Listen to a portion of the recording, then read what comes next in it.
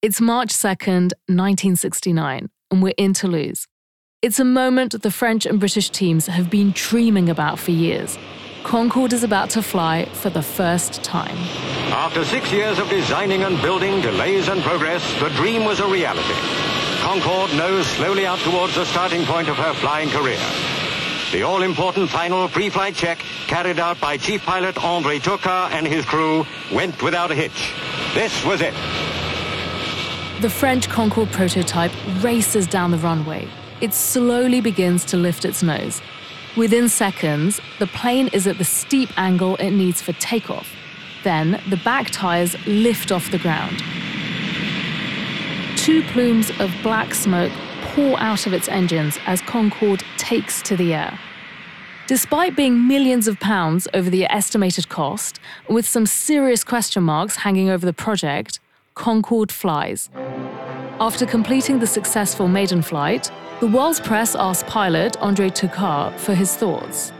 The big bird flies, he said. It's the beginning of the big work. That is an understatement.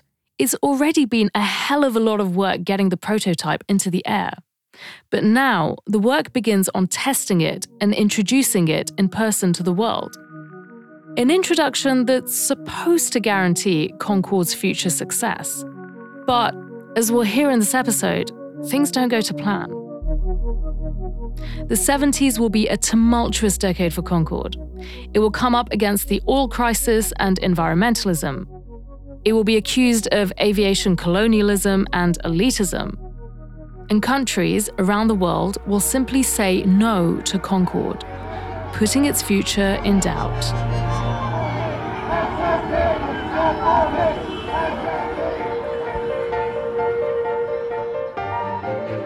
You're listening to Making an Impossible Airplane, the untold story of Concorde. I'm Nasran Tavakoli-Far, and this is T-Mystery, an original podcast from Atlassian, makers of collaborative software, including Jira, Trello, and Confluence.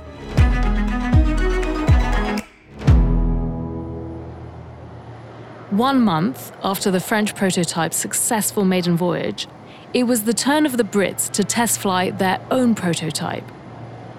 Nigel Ferris, a clerk at the Brabazon hangars where it was being built, was there on the 9th of April, 1969. So he took us to the actual runway in Filton where it all happened. So on that day, just about every single employee at BAC here at Filton came down to the side of the runway here to watch it happen.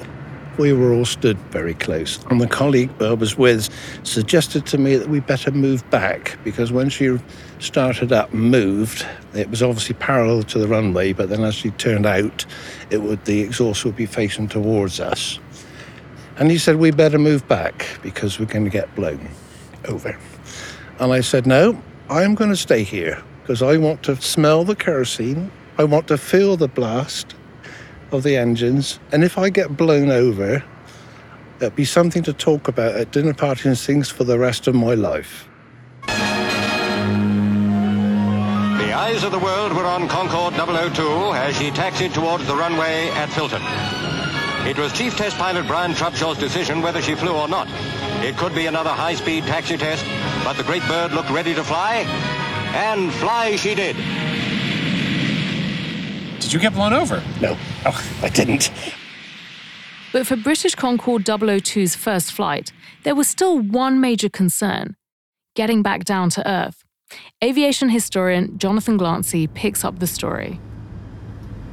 When he came into land, his 2 radio altimeters indicating his height on approach failed, both of them. It's very rare. And so Brian's left with this brand new aircraft, the first time he's taken it on a public test. Everyone's watching, the cameras out there, BBC, the whole lot. And he has to, as pilots call it, eyeball the landing. When you fly an aircraft in towards an airport, of course, you reduce the power and come in gently. But Concorde wouldn't do that. Remember, it's relying on these huge vortexes of air, which are keeping it up because of the brilliant wing design, but it still has to fly fast to achieve that. And so it came in fast. And having been in the cockpit of Concorde, it's very interesting because it sits so high up, but the ground's a long way down. So what that means is that it's quite very hard to judge by eye that those last few feet. And you think, well, so what, a few feet? Yeah, but a few feet in a big machine like that is a hell of a bang if you hit the ground, and that's what would happen is the undercarriage could collapse, the thing could scrape along the ground, you might set off fire in a fuel tank and so on. So, that was a nail-biting moment for Trubshaw, but of course he did it with aplomb. Trubshaw later said about the rather hard landing, "We arrived about half a second early." Now, after hearing the story about Concorde's cockpit, or flight deck as it's also known, I wanted to see one for myself. So thanks to the lovely people at Aerospace Bristol Museum and Nigel Ferris, I got the chance of a lifetime, and so did my producer Pedro, who was honestly absolutely giddy. Are the keys in the ignition? The keys are in the ignition. So we're just walking in. Turn left. The ceiling's quite low. I am thankfully short. Let's show you this. So we're going into the cockpit. It's very... there's all sorts of dials and switches. So I'm just seeing lighting, cockpit door, throttle master. Yeah, just lots of stuff. It's just really cool physically seeing it, especially, I guess, because we're in a very digital age. So just seeing all these kind of analog dials and switches and levers and stuff. It's incredibly tight. Like it's almost claustrophobic. Yeah. The thing is, the flight crew were only here for 3.5 hours or so. So it's not like a normal transatlantic flight. It was quite livable with, if I can say that. 3 crew, a flight engineer here, captain on the left-hand side, first officer, co-pilot on the right-hand side. So the flight engineer would sit here. I'd say the panel is about 1.5 meters by a metre and a half or something like that. Just loads and loads of dials and stuff. Yeah. So we have fuel management, temperature control, cabin pressure control. The flight engineer had to monitor every single system. So this one in the centre is basically the fuel control panel. You had to transfer fuel front to back and so on across the aircraft during the flight. I'm going to stop Nigel here for a second, because this is something super, super important about Concorde that I want you to understand. So I'm sitting there in the flight engineer's chair, and in front of me is a panel of controls for 13 fuel tanks. Those tanks are distributed all over the bottom of the plane, a couple near the front, a bunch in the wings, and one at the very back. But you heard Nigel say something about transferring fuel, right? Okay, so listen to this. It's just bonkers, but it's a brilliant solution the engineers came up with to overcome a major problem. You see, when an aircraft flies at supersonic speeds, the center of pressure, so where the body of the plane actually feels the aerodynamic pressure of the air, that moves further back, causing the plane to dip forward. So, to balance it out, the flight engineer would actually pump fuel from the front of the plane to the back of the plane while in flight.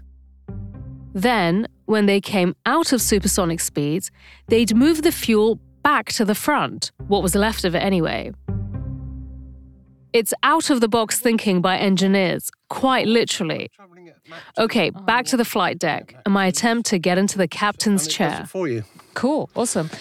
So it's so tight in here. I mean, I'm 5'2" and I'm kind of like stooped over and stuff. It feels like being inside a fighter plane or something. I don't know. It's like really tiny. Yeah, well, I'm 5'12" and it's difficult for me. You're sitting on the floor, literally. Yeah. Now, on takeoff, it's very quickly. You've got the 4 thrust levers in the centre here. Can I push this? You can please. I want to push this lever. Push the throttles, yeah. Can you... 3, 2, 1, now. That's it. You rev the engines up and you're starting your takeoff. That feels great. So, I mean, it's interesting just how mechanical everything is. I mean, it's just very physical. You can just kind of get a sense of how they could really feel and control. Oh, gosh, they love flying it. Can I take 1 or 2 quick photos? Oh, gosh. Yeah. Here. Also, can I have a photo of me sitting in that chair? Yeah, come on. Let's do it. Go on, why don't both of you get in and I'll take a picture for you. Okay, love it. Let me just turn this off. Just wanted to quickly... You can hear me actually falling in love with Concorde, can't you? And you can see those photos and many more in our show notes. Now, so far on this series, we've looked at the almost impossible challenges the engineers and designers faced when building Concorde. But at this point, we're going to start looking at the bigger picture and the massive external challenges the plane faced as it tried to move from prototypes to passenger service. And the first challenge is what happens when a supersonic jet initially goes past the speed of sound, the sonic boom. I think everybody is shocked when they first hear a supersonic boom because, boy, it'll make you jump out your skin. It's really, really loud. This is going to get a little bit technical, but stick with me. In simple terms, here's how to understand sonic booms. When an object moves through the air, it pushes molecules out of the way in waves. As the object moves faster and faster, these waves get compressed. Now, if the object is going fast enough, specifically the speed of sound, the waves can't get out of the way in time and are crushed into one large shockwave. A supersonic jet creates two of these, one at the front of the plane, where these waves are being compressed, and one at the back, when the waves quickly snap back to normal. Have you heard a sonic boom? Of course. Not the Concorde one, but I live near Air Force Base, and during the trainings we had always sonic booms. How was it? Very good. I liked it. I loved it. Yes, boom, boom, boom, boom. Yes, boom, boom. That's Yves Guérinat. He's an aviation professor at the University of Toulouse and worked at Airbus during the last decade of Concorde's run. He was also witness to France's iconic fighter, the Mirage. And with a Mirage aircraft, the two booms were very, very good. Ba-bum, ba-bum, ba-bum. Yes. Could you feel it in your body? Yes, but we survived. So Yves might enjoy the noise of a sonic boom, but back in the 60s, when the phenomenon was relatively new, governments wanted to find out just how bothersome they were. To pave the way for their own supersonic jet program, the US government planned in 1964 to submit the city of Oklahoma to sonic booms. They chose Oklahoma because so many of the city's residents were employed in the aviation industry. The thinking was they'd be more amenable to sonic booms. But it wasn't just a few booms. It was 6 months of daily sonic booms, 8 times a day, starting at 7 a.m. The results were not what you'd expect, actually. The vast majority of citizens said they could learn to live with the noise. Only 3% lodged formal complaints, but that was still 15,000 angry people. Many of those people filed claims for damages. Some were for cracked walls and broken glass, while others claimed that entire flocks of chickens produced fewer eggs. The US Federal Aviation Administration dismissed almost all of these claims as lacking evidence or credibility, even the ones that were credible and had evidence. In fact, the bad blood created by the political fallout of the tests eventually led to supersonic flights being banned over the US. France and Britain also conducted sonic boom tests in the 60s, but not to the extent of Oklahoma. Even so, there were complaints, tons of them, which eventually led to a supersonic flight ban over Europe. Concorde magazine editor Katie John. There were complaints when the prototypes were first flown supersonically over land, which was why they realised they couldn't do that because, people's windows were shattering in greenhouses and tomatoes were being stabbed with flying glass and things. But even so, that could be overstated. The fear of the sonic boom was huge in the 60s, but not always based on evidence, as Oklahoma proved. Here's what Concorde chief design engineer Ted Talbot wrote in his memoir about the effect on local buildings in Britain. Take the stained glass window of a church near the test base, for instance.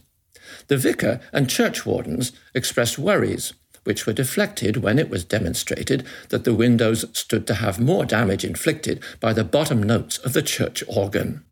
Yves has a story as well about fear driving people to hear something that simply wasn't there. when they made a test about the boom in the south of France, and they published in the newspapers the time where the aircraft would pass, in order that the people could give their impression. Unfortunately, there was a technical problem this morning. The aircraft could not take off. But they received letters saying that some people heard, yes, the flight did not occur. But the idea that sonic booms were harmful, or dangerous even, had spread around the world. And it was into this world that the prototypes embarked.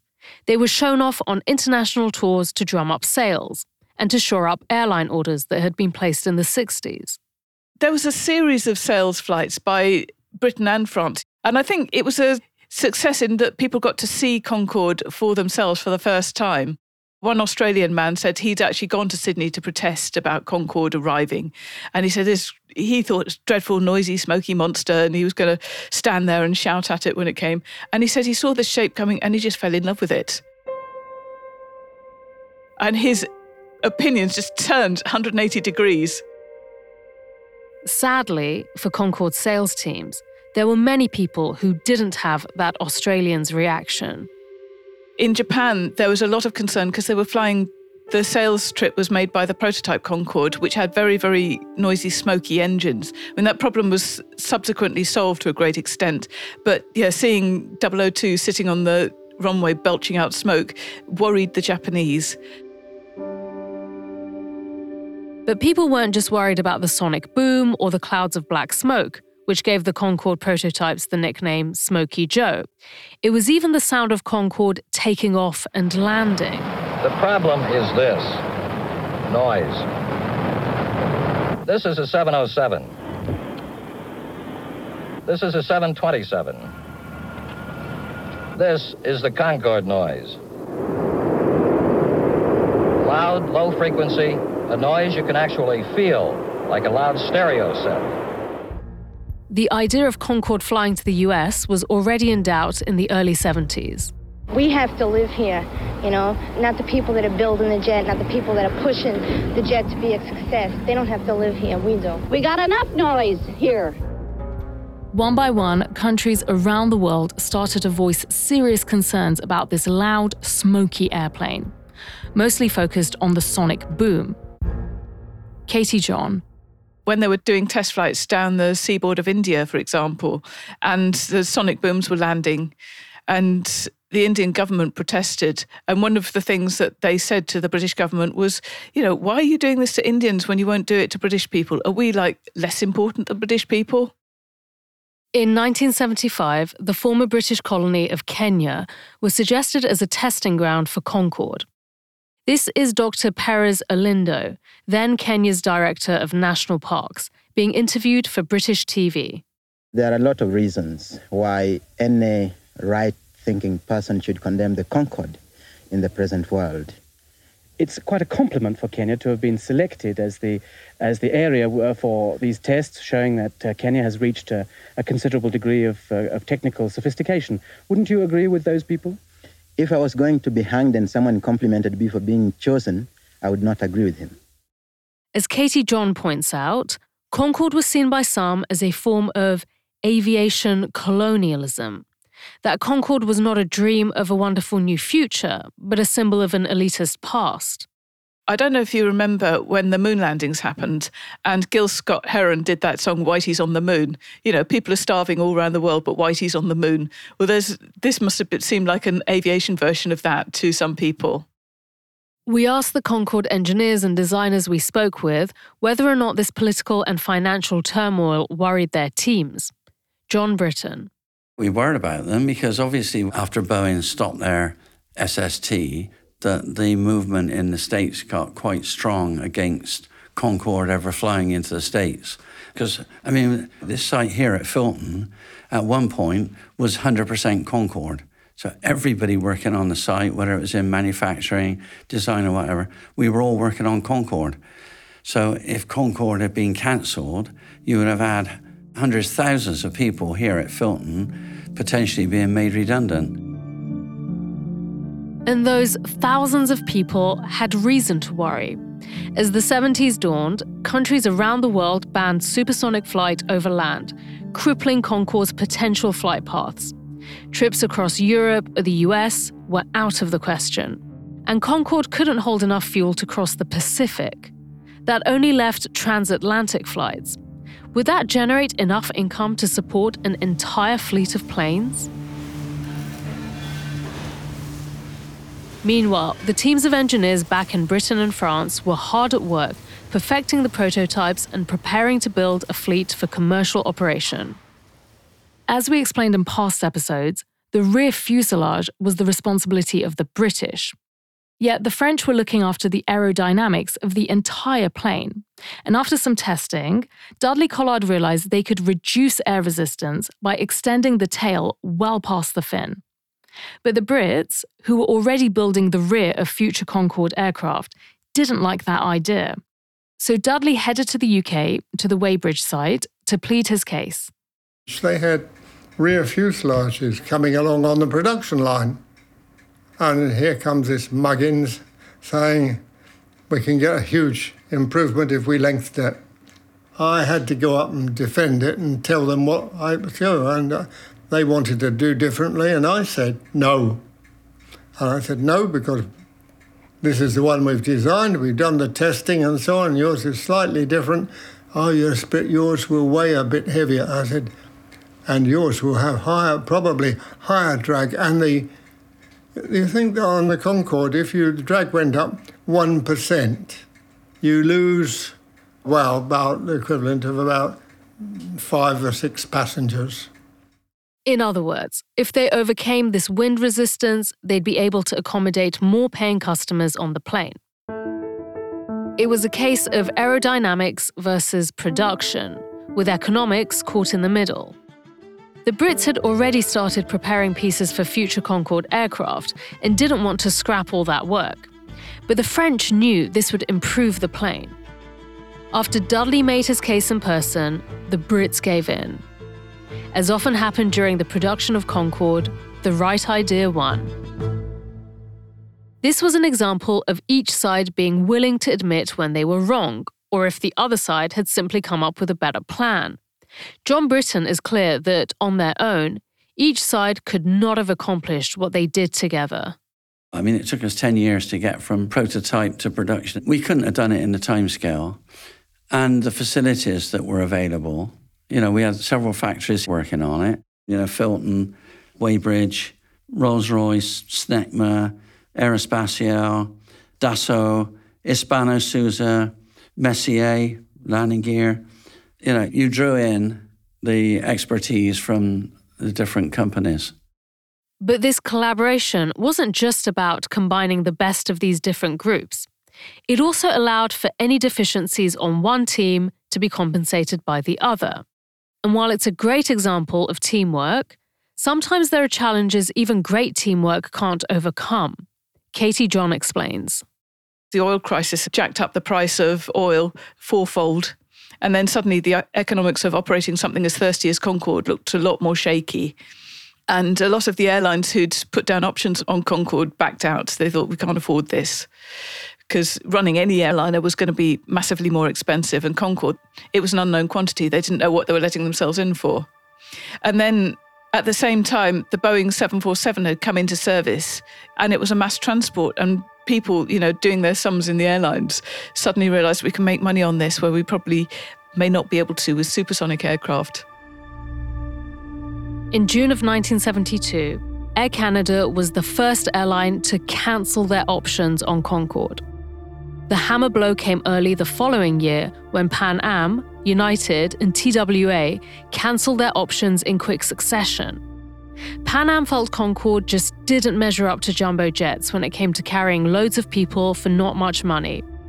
In fact, they correctly foresaw that operating Concorde would require much higher fares than originally assumed. Plus, they saw the future of air travel not as a race for speed, but a race to the bottom, price-wise. By the end of 1973, almost all other airlines had pulled out. Despite that huge setback, in 1974, the governments of France and Britain approved the building of 16 Concorde aircraft. They'd already spent so much time and money, they might as well go for broke. Plus, who knows, maybe those airlines would change their minds. And so, back at the Brabazon hangars and in Toulouse, most of the Concorde aircraft being assembled were whitetails. John explains.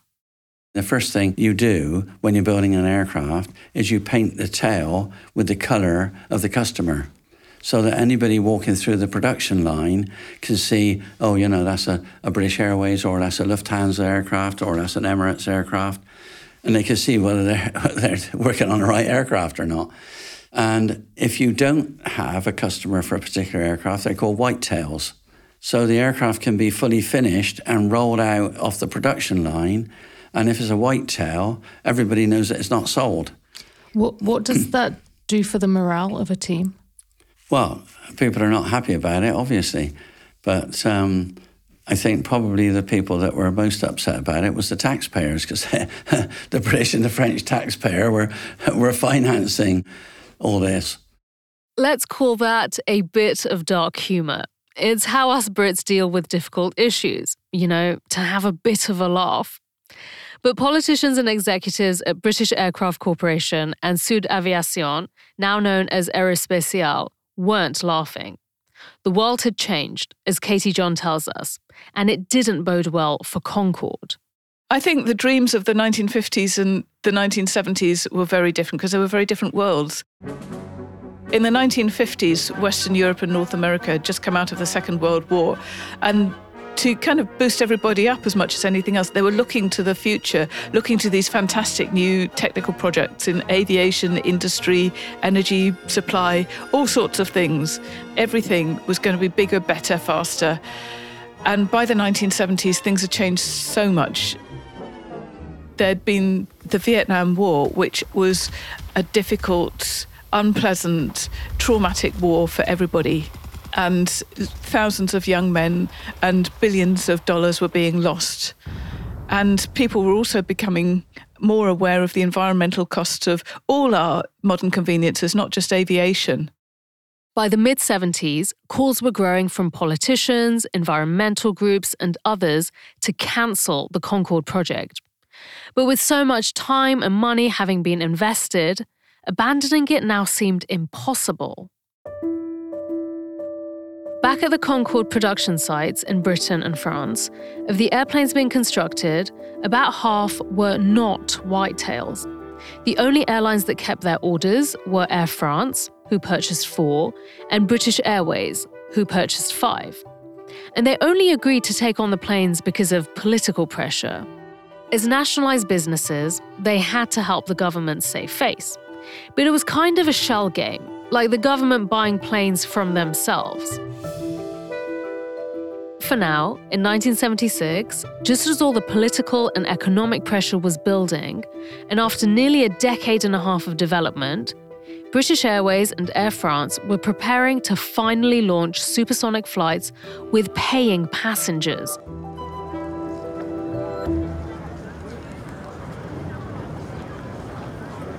It's the morning of 21st January 1976. Concorde aircraft are lined up for takeoff at Heathrow Airport in London and Orly Airport outside of Paris. The plan is for them to depart at the exact same time, a tribute to the cooperation and collaboration that has led to this moment.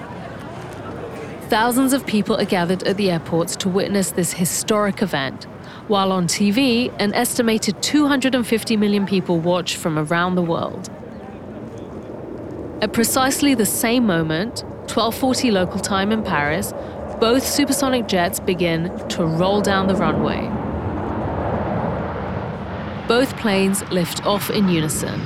The London flight headed to Bahrain in the Persian Gulf, and the Paris flight to Rio de Janeiro with a stopover in Senegal. Despite the turmoil over Concorde's future, the flights capture the world's imagination. Jonathan Glancy and Katie John.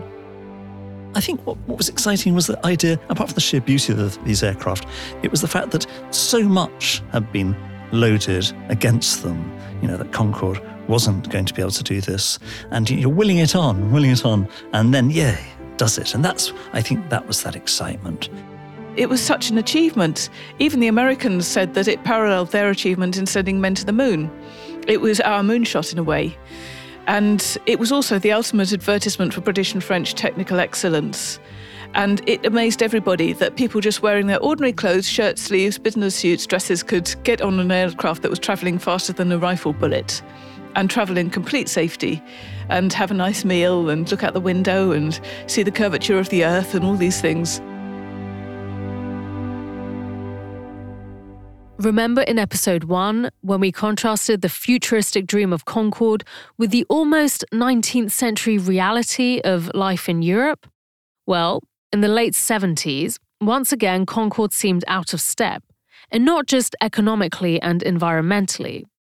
While these folks were flying on Concorde in tailored suits and fine dresses, the Sex Pistols were playing their first shows in London. As 1976 continued, both the Air France and British Airways Concorde aircraft were far from full. Both airlines realized there was a key destination they needed in order to survive: New York City. The problem is, New York didn't want them.